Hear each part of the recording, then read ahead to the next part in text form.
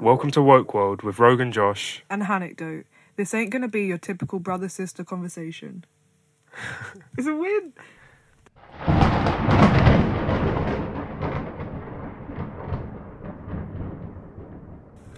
Just before we get stuck in, I want to shout out Nando's for letting us use their recording studio in Soho. If you're a young creative, you can book online to use the space too. So, we're finally kind of getting to the place where we can actually record a podcast between me and my sister.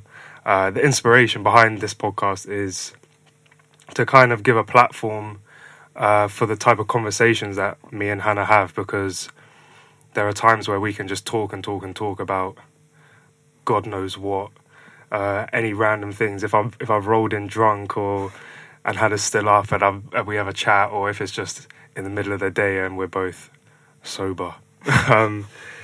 So this is kind of our platform where we can share those conversations with you.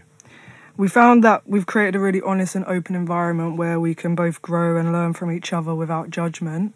So we think that we could have some really interesting, maybe awkward conversations that you wouldn't really hear from a brother and sister usually. The first topic of our podcast, just after the holiday season, is going to be talking about favouritism in families. It's something I've tweeted about before, and I've got quite a lot of response from it actually, and I feel like it's a worthy topic to discuss, especially because both of us have totally different experiences, yet we're brother and sister, which I think they're polar opposite experiences almost. So yeah, we wanted to get started with family favouritism. So you have some tweets that you've tweeted yourself that you're going to read out. Yeah, so as a starting point, last year, I think it was the end of last year, I tweeted, "I think this needs to be said, especially with immigrant and people of colour families. Don't chase acceptance or love from elders who have neglected you. If you've been the child or younger in a situation where you've been loved less or left out and felt like the black sheep, you're amazing as is. It's not your responsibility or fault that you got treated differently. You shouldn't have to choose love. You shouldn't have to chase love growing up that you didn't get, which you should have got naturally." So instantly from those tweets, without going too deep Hating into up our whole it, family. how do you feel from those? From those tweets? Yeah. What has drawn you to tweet those tweets? I think feeling like the black sheep my whole life and not looking forward to family holidays every single year. I think it's only the past 2 years, and especially this year, where I felt comfortable and I wasn't dreading Christmas and New Year's. It's only been recently that it's kind of changed, because you're coming out of that age where you're young. I'm obviously an adult, but also my cousins and aunt and uncle and my mum and dad and you support me. So anyone that doesn't, whether they're in our family or not, it doesn't feel as harsh, because I have the support, because I'm obviously doing some amazing stuff, and I have the support of my family, other than maybe grandparents. So I think that's eased the pain a bit this year and last year. But growing up, probably 20 years of spent every year not really understanding where I fit in the family, or thinking, why am I different? Yeah. Which isn't a nice feeling, and it's very difficult to shake off as well, because you're completely questioning your identity and where you fit in from a young age. Yeah. Which is horrible as a child. It's not nice to think of younger me being sad, or any young person that doesn't feel like they belong in their own family or wider family. I'm Well, this is the thing, because we're kind of coming out of that young stage of our lives now. When we were younger, it was very much, we felt like we had to do stuff to gain acceptance from older generations, or impress. You always want to impress when you're a kid. Yeah. But I think what we've come to learn, or you've come to learn, and you always tell me, and we always talk about it, is that it's not our job to seek that out. Yeah. You always say, what's the thing you always say? It's their job to kind of... It's your older relative's responsibility to care and love you. Yeah. It's not a child's responsibility to chase that love, which is something I learned in counselling 4 years ago maybe. That was something that really stuck with me at counselling, was that it's ultimately not on the younger person's shoulders to chase that, because probably they're not going to get that love. You could do everything and not get that validation and acceptance from them. Yeah. it may also be an issue of not understanding. I think we're going to talk about cultural impact a bit later. I feel like, especially being a creative, they don't understand my achievements as achievements because they can't understand them. They may not be monetary, or they may not There's be no like quantity to it exactly necessarily. It's on a different trajectory than what they would have hoped for, which was academic, which is a lot the same for a lot of immigrant families. But anyway, we'll talk about that in a bit later. Yeah, that's a good point. So we were going to go on to talk about feelings, really. I think. Yeah. I feel like growing up, me and you, within Asian families, boys are kind of on a pedestal anyway. Yeah. So it's a weird one because, you know, whenever you go to family events, the boy, or I guess me in this instance, is kind of held on a pedestal. And the example of that is, you know, whenever we see family or even see family that we've never met before, it's always like, oh, let's get a picture with the boys. That's so but true. there's never been an equivalent with the girls, which I've always found odd. And I guess it's just whatever. There could be other external reasons for that, but it seems to be very much like these are the guys. And did you notice that growing up, even when you were younger? That dynamic. Yeah, I guess so. It's always important because I guess it's very traditional thoughts to have the guy as doing something. It's just the patriarchy, really. It's just family patriarchy in this case. The females, you know, I guess within Asian culture, females are kind of considered as housewives. Yeah, or submissive. Yeah, definitely submissive. So, and our mum does not fit that category, so that's not at all. I love that though. So it's been not a problem for me, but I guess as I've gotten older, and when I was younger it wasn't a problem, but as I've gotten older I can realise it now and see it, and then kind of pick it apart and think that it's odd. It's not fair. For you, did it feel a particular way? Well, I think I felt very different from you and our other cousins. Just I felt like very misunderstood. And even with you, like, I didn't want to impact your opinion on this wider family because of how I felt or how I was treated. And you don't want to impact theirs as well. And I don't want to impact anyone's because, you know, I don't want to make anyone feel as awful as I felt, honestly. Like, but it's a big deal. This rejection early on is really tied into my confusion with my identity, 100%, because I feel a lack of being Guyanese, which is purely based on not being close with my Guyanese family that are around. So and when that's not your fault, you know, it creates so much confusion. And I'm still confused now, but obviously I'm an adult, so I have more power to research myself or create bonds with other family members, or, you know, there are lots more things that I can do now, luckily, as an adult, that exactly means I'm supported. Especially, but even with you, like, it got to a certain point where we were able to have this discussion, because obviously I don't want to bring it up to you and you be like, no, that's not how they've treated me, and you may not have seen it, but as soon as I mention, like, oh, this is how I've been feeling, or this is how I've been treated, if we're in that family situation, all it takes is for you to look at me in one of those moments, and I don't feel alone. I feel like the situation has been acknowledged, and also we'll premeditate if something may be said in jest, and then we, you know, turn around a joke that may have been at my expense at another time, but we, you know, something to look over, or whether it is something to kind of actually pipe up about. Yeah, and be exactly. Like, oh, okay, it's good. It's just good to have someone else's judgment and support there. So, as an artist, how do you feel your profession, I guess we can call it a profession. I'm hoping. Because, how do you feel it is taken, going back to what we were saying, within families? Because obviously it's not the run-of-the-mill job. It's not necessarily high profile until your art is high profile. Yeah. So where do you kind of see yourself with that within the family? I mean, it's really bizarre because I'm an embroiderer, and embroidery is like, there's so much history of embroidery in India. Our family their ancestors are from India. So I feel that real, like, it's in my blood to embroider and to sew, and all my work is about my identity. So when I'm like drawing myself as a goddess, which I'm done for this new piece, in an alternative universe, I know that they would be really proud of me if they understood what I was trying to do, the importance of what I'm trying to say.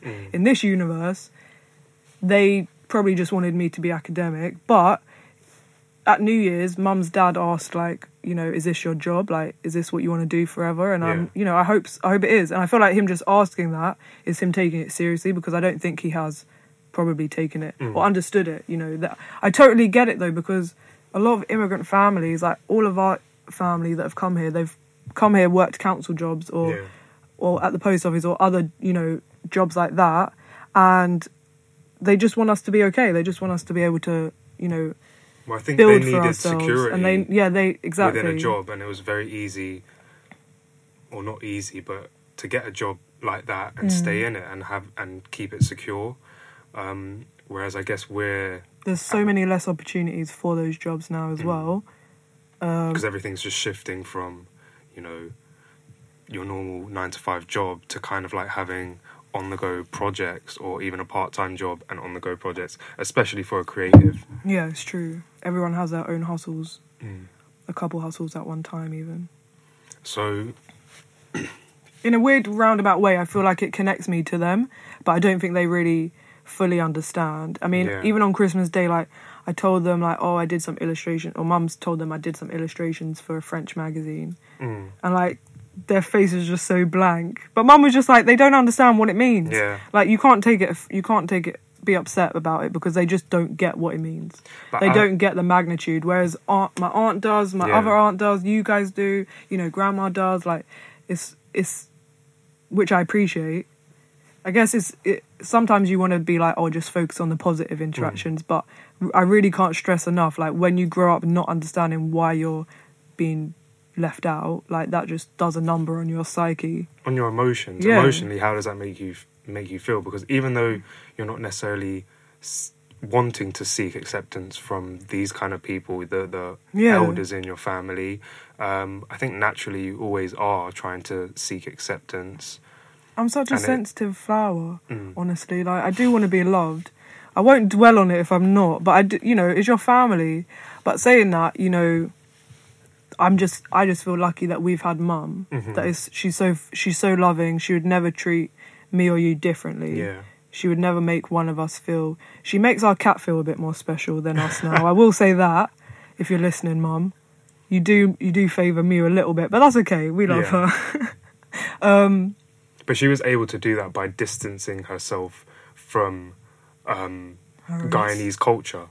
Yeah, and which is a sad thing. So she's lost her identity as well. Exactly, and in turn, we have, I guess, lost that Guyanese identity, because that side of the family has kind of almost been shut off for us. And we only just met a lot of them this year in New Jersey, which was so nice, and it was actually really emotional, just to meet family members that you've not ever met before, that are your same age, and that you really connect with, and, you know, from across the Atlantic Ocean, you know that you're not alone. Or having similar, like, identity crises.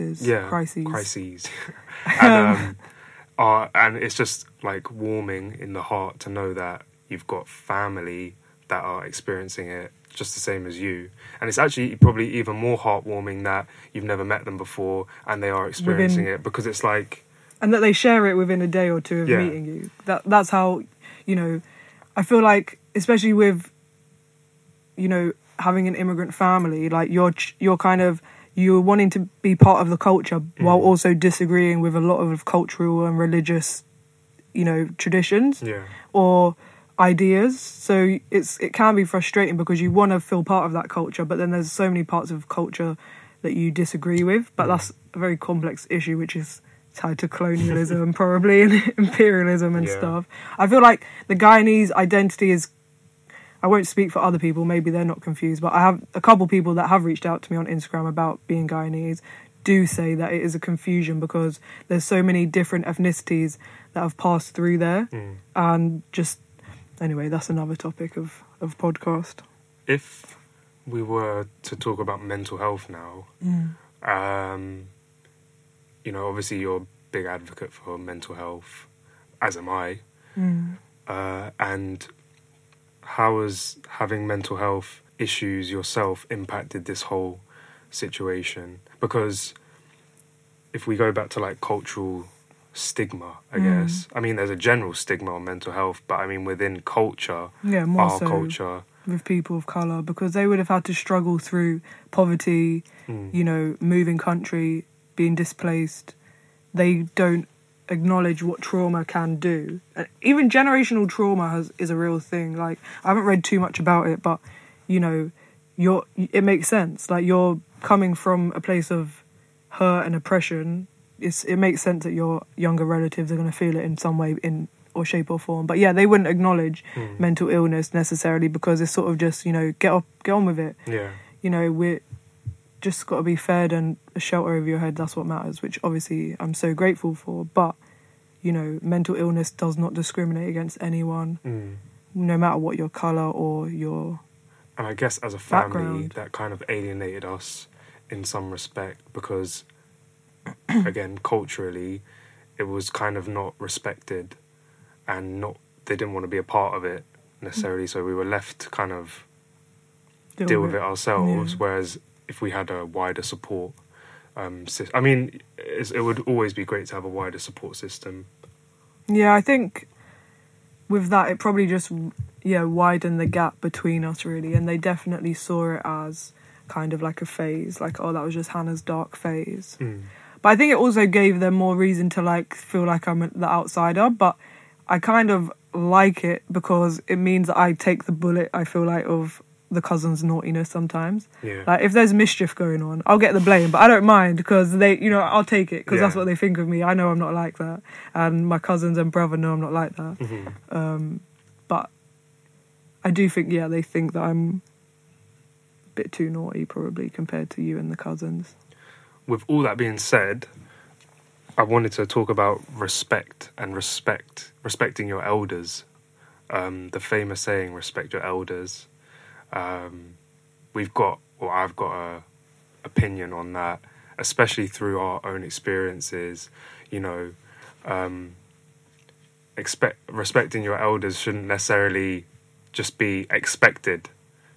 I feel like respect is a two-way street, and it should be reciprocated at all times. But once it's expected, then respect is lost. It's just annoying. Like, respect should be earned. Like, I understand, like, with certain people, you will have a certain level of respect automatically, just because if you're a nice person. But it's when it's forced on you with older people that especially have really bad opinions, or like. So you're walking down the street, and that famous kind of situation where you're walking towards someone and you don't know which side to go. Let's say if it's you and an old person, and they don't move out the way, do you move out the way? I move out the way every time. I move out the way all the time as well.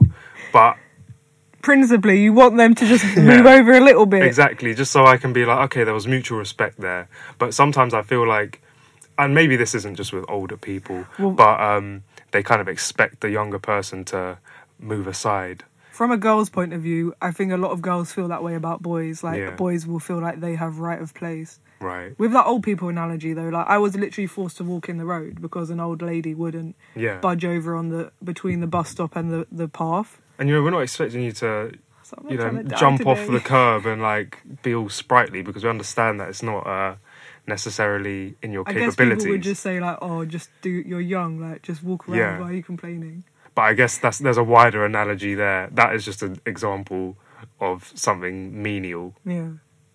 But there are loads of other situations where, you know, respect is expected with your elders, but I just feel like it needs to be reciprocated and not, like, thought of as just that's how it is. It should be mutual. Yeah, mutual. I don't know if, like, obviously I respect mum and dad so much, but I also, like, we can just talk to them on a level. Like, I wouldn't want to create an environment where there has to be that forced level of respect, because it just seems like there's not a warmth there. Like, you can respect someone and have a loving relationship, but it feels like maybe in our situation, like, there's forced respect, but also, like, we disagree with a lot of their opinions. So it's like, I don't really respect it. Like, I just don't. I guess we'll debut a segment of the show that we're going to call What's Keeping Us Awake at Night. Yeah, the pun is there, woke and awake. But today we were going to be talking about sexism within the music industry, and specifically the wireless lineup, which we should kind of get up just so we can see. Ultimately, there are 3 women on the original lineup. I don't know if... Is that the full lineup that's been announced? Because it looks like it. I'm sure It that looks pretty they'll full. announce... Yeah, it always looks kind of full. They'll always pack it out a bit more towards the... Add a few more artists. But it just... There's 3 women artists on there. And it's a bit of a joke, really, except it's not funny. So currently, if I get the lineup here... Oh god, the website isn't that too... Oh no, okay, it's easy to navigate. So, 3 female artists. Mabel is one. Cardi B. Cardi B is the other. Is the other one Steph London or no? No, it's not Steph London. But you'd think... Oh god, I can't see... Cardi B, Mabel, and Lisa Mercedes. Yeah, I think I've listened to some Lisa Mercedes. Anyway. So what we were going to kind of go into is whether, you know, that was done on purpose, if they genuinely thought that female musicians weren't good enough to be on the lineup, or whether it was just a lack of, you know... They were offered but they didn't take it. Did you already say that? No. But I mean, what do you think? I think it's probably sexist fundamentally, because so many women artists have been having amazing years. There's some male artists on that lineup. I don't want to assume, but not to take away from Rams and his Barking tune, which has reached number 2 in the official charts, which is amazing. Against Eminem and Drake and stuff. Well, Drake just came in and Drake, went straight to number 1, so that I think that just took it away from him. But still, that is amazing in himself. I don't know about the rest of his body of work, if he hasn't a big body of work to. He's a young guy, so I don't believe that to warrant being on stage more than, for example, IMDb, who has put out 3 sick projects, has been repping Manchester worldwide this year. She's been doing some amazing stuff. You know, even within London, there are so many women MCs, vocalists, that it would be an honour to play at Wireless. Especially in London. That's a big London festival, and, you know, the genre of music fits so many women musicians that are really just doing amazing stuff this year. I mean, I ultimately, like, looking at other lineups for genres, it looks pretty similar, that the ratio to women is just not up there. And, you know, male bands and male performers are being booked repeatedly year after year. It's not a matter of, you know, oh, we had them last year, so let's not have them this year. You know, I'm sure the 1975 are going to be doing... I don't know why that example came to my head, because Molly's not going to like what you say next. But, you know, no, I'm sure they're going to get repeated lineups, and other big bands are going to get put on stage multiple years in a row. So even that excuse of, oh, there are a lot of women last year or whatever, I don't think is good enough. Do you think, like, a matter of scheduling would come into it? You know, is it just too convenient that a lot of female artists' schedules couldn't cater for Wireless? Ray Black said that she was offered and she turned it down. I don't know whether for other scheduling, like a scheduling clash.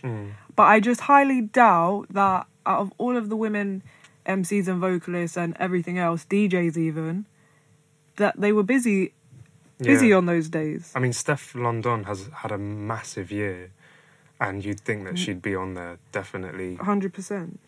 Because I guess when it comes to festivals, it's all about drawing ticket sales. Yeah. And obviously Wireless just sold out ridiculously quick after, this year, so that's not a problem. But, you know, that's still a big draw to have someone like Steph London, Ray Black. The other thing that I was talking about with you earlier was that Little Sims was putting on a festival type. Is it at Roundhouse? Yeah, it's at Roundhouse. She did it last year, I think. And you know how I know that scheduling can get worse and worse as the bigger you get, but how easy it was for her to kind of organise an event where most of the lineup is women of colour. Yeah. That's the thing. There are women killing it right now. There's really Including not an Lil Sims. excuse. Exactly. Lil Sims is underappreciated in this place as well. I highly rate her because I feel like she just does not adhere to any like beauty standards or style standards. Like, she dresses how she wants to dress, and that's comfy and swaggy at the same time. But anyway, that's just off topic. That's a usual. That is a live, well, I guess not live, but anecdote from Hanecdote. Just Thanks, there. bro. That's where the name originated from. I wanted to throw a curveball at you today because we haven't discussed it, and it may not get discussed in depth, but I just see, and this does keep me awake at night, literally, because I just always think, why do so many people have Canada Goose jackets? Have you noticed that? I haven't noticed myself personally. I don't know if I know what a Canada Goose jacket looks like, but I have heard they're super expensive and bare man have them. So it's like it's probably something. It's a big winter jacket, right? And it is got goose down in it, and then the fur around the hood is coyote fur. Because I did a bit of research. Specifically coyote. Yeah. I mean, it's all ethically sourced, so I mean, roadkill and stuff. That people still find problems with that. They don't find a problem with that personally. I kind of do, but then I don't want to be a hypocrite because there are some other aspects in my life where I'll have like a leather jacket or something. Yeah, but you bought it for £1. That's true. I did buy it for £1, so it was a bit of a in bargain. like a sale. But what was I going to say? Like, how can you justify having an £800 to £1,000 jacket on your body walking around? I mean, I think they're fake. Do you? I think they're wearing fake ones, yeah? If they're that expensive, but are they actually that warm? Because if I'd spend that much money to be warm, I really would. You'd spend it on like a hotel. So for £800, how many nights in a hotel can you get? Cheapest hotel. Proper £20 hotel. I'm not. Like, you're gonna be warm. I don't have high standards. Yeah, but I mean, out and about, being warm on road. Yeah. That you're in a duvet, just going about your business. I just wanted, because everybody's got them now, so I just wanted to kind of see what you thought about it. I'm in London all the time as well, just for work. I don't leave the house. I see them a lot, and I'm just like, how are all of these people affording these jackets? Yeah, it's probably fake. No offence to them. Wembley Market thing. Yeah, probably. Although I've never been to Wembley Market. I have. What's it like there? It's a market. But why is it like the famous kind of place for fake stuff? I don't know. I'm not a supplier. Have you ever got anything from there? Yeah, I got a fake Zippo. So that had Superman logo Fake on it. Ralphie? No. Okay, so round up. Do your little end of... Alright, so thank you for listening to Woke World, the first episode, official. That's got to go out on iTunes. We'll be coming back at the end of every month with a new conversation topic to kind of spring from, so... It might get even more awkward than this, by the way. This wasn't very awkward, but we probably will talk about safe sex and... The main goal, I think, of this podcast is to try and normalise taboo conversations between brothers and sisters. Why are you saying that as if we've not been discussing that beforehand and you've just only come up with that idea now, like at the end of... But that's what we want to do, so it can get a bit messy.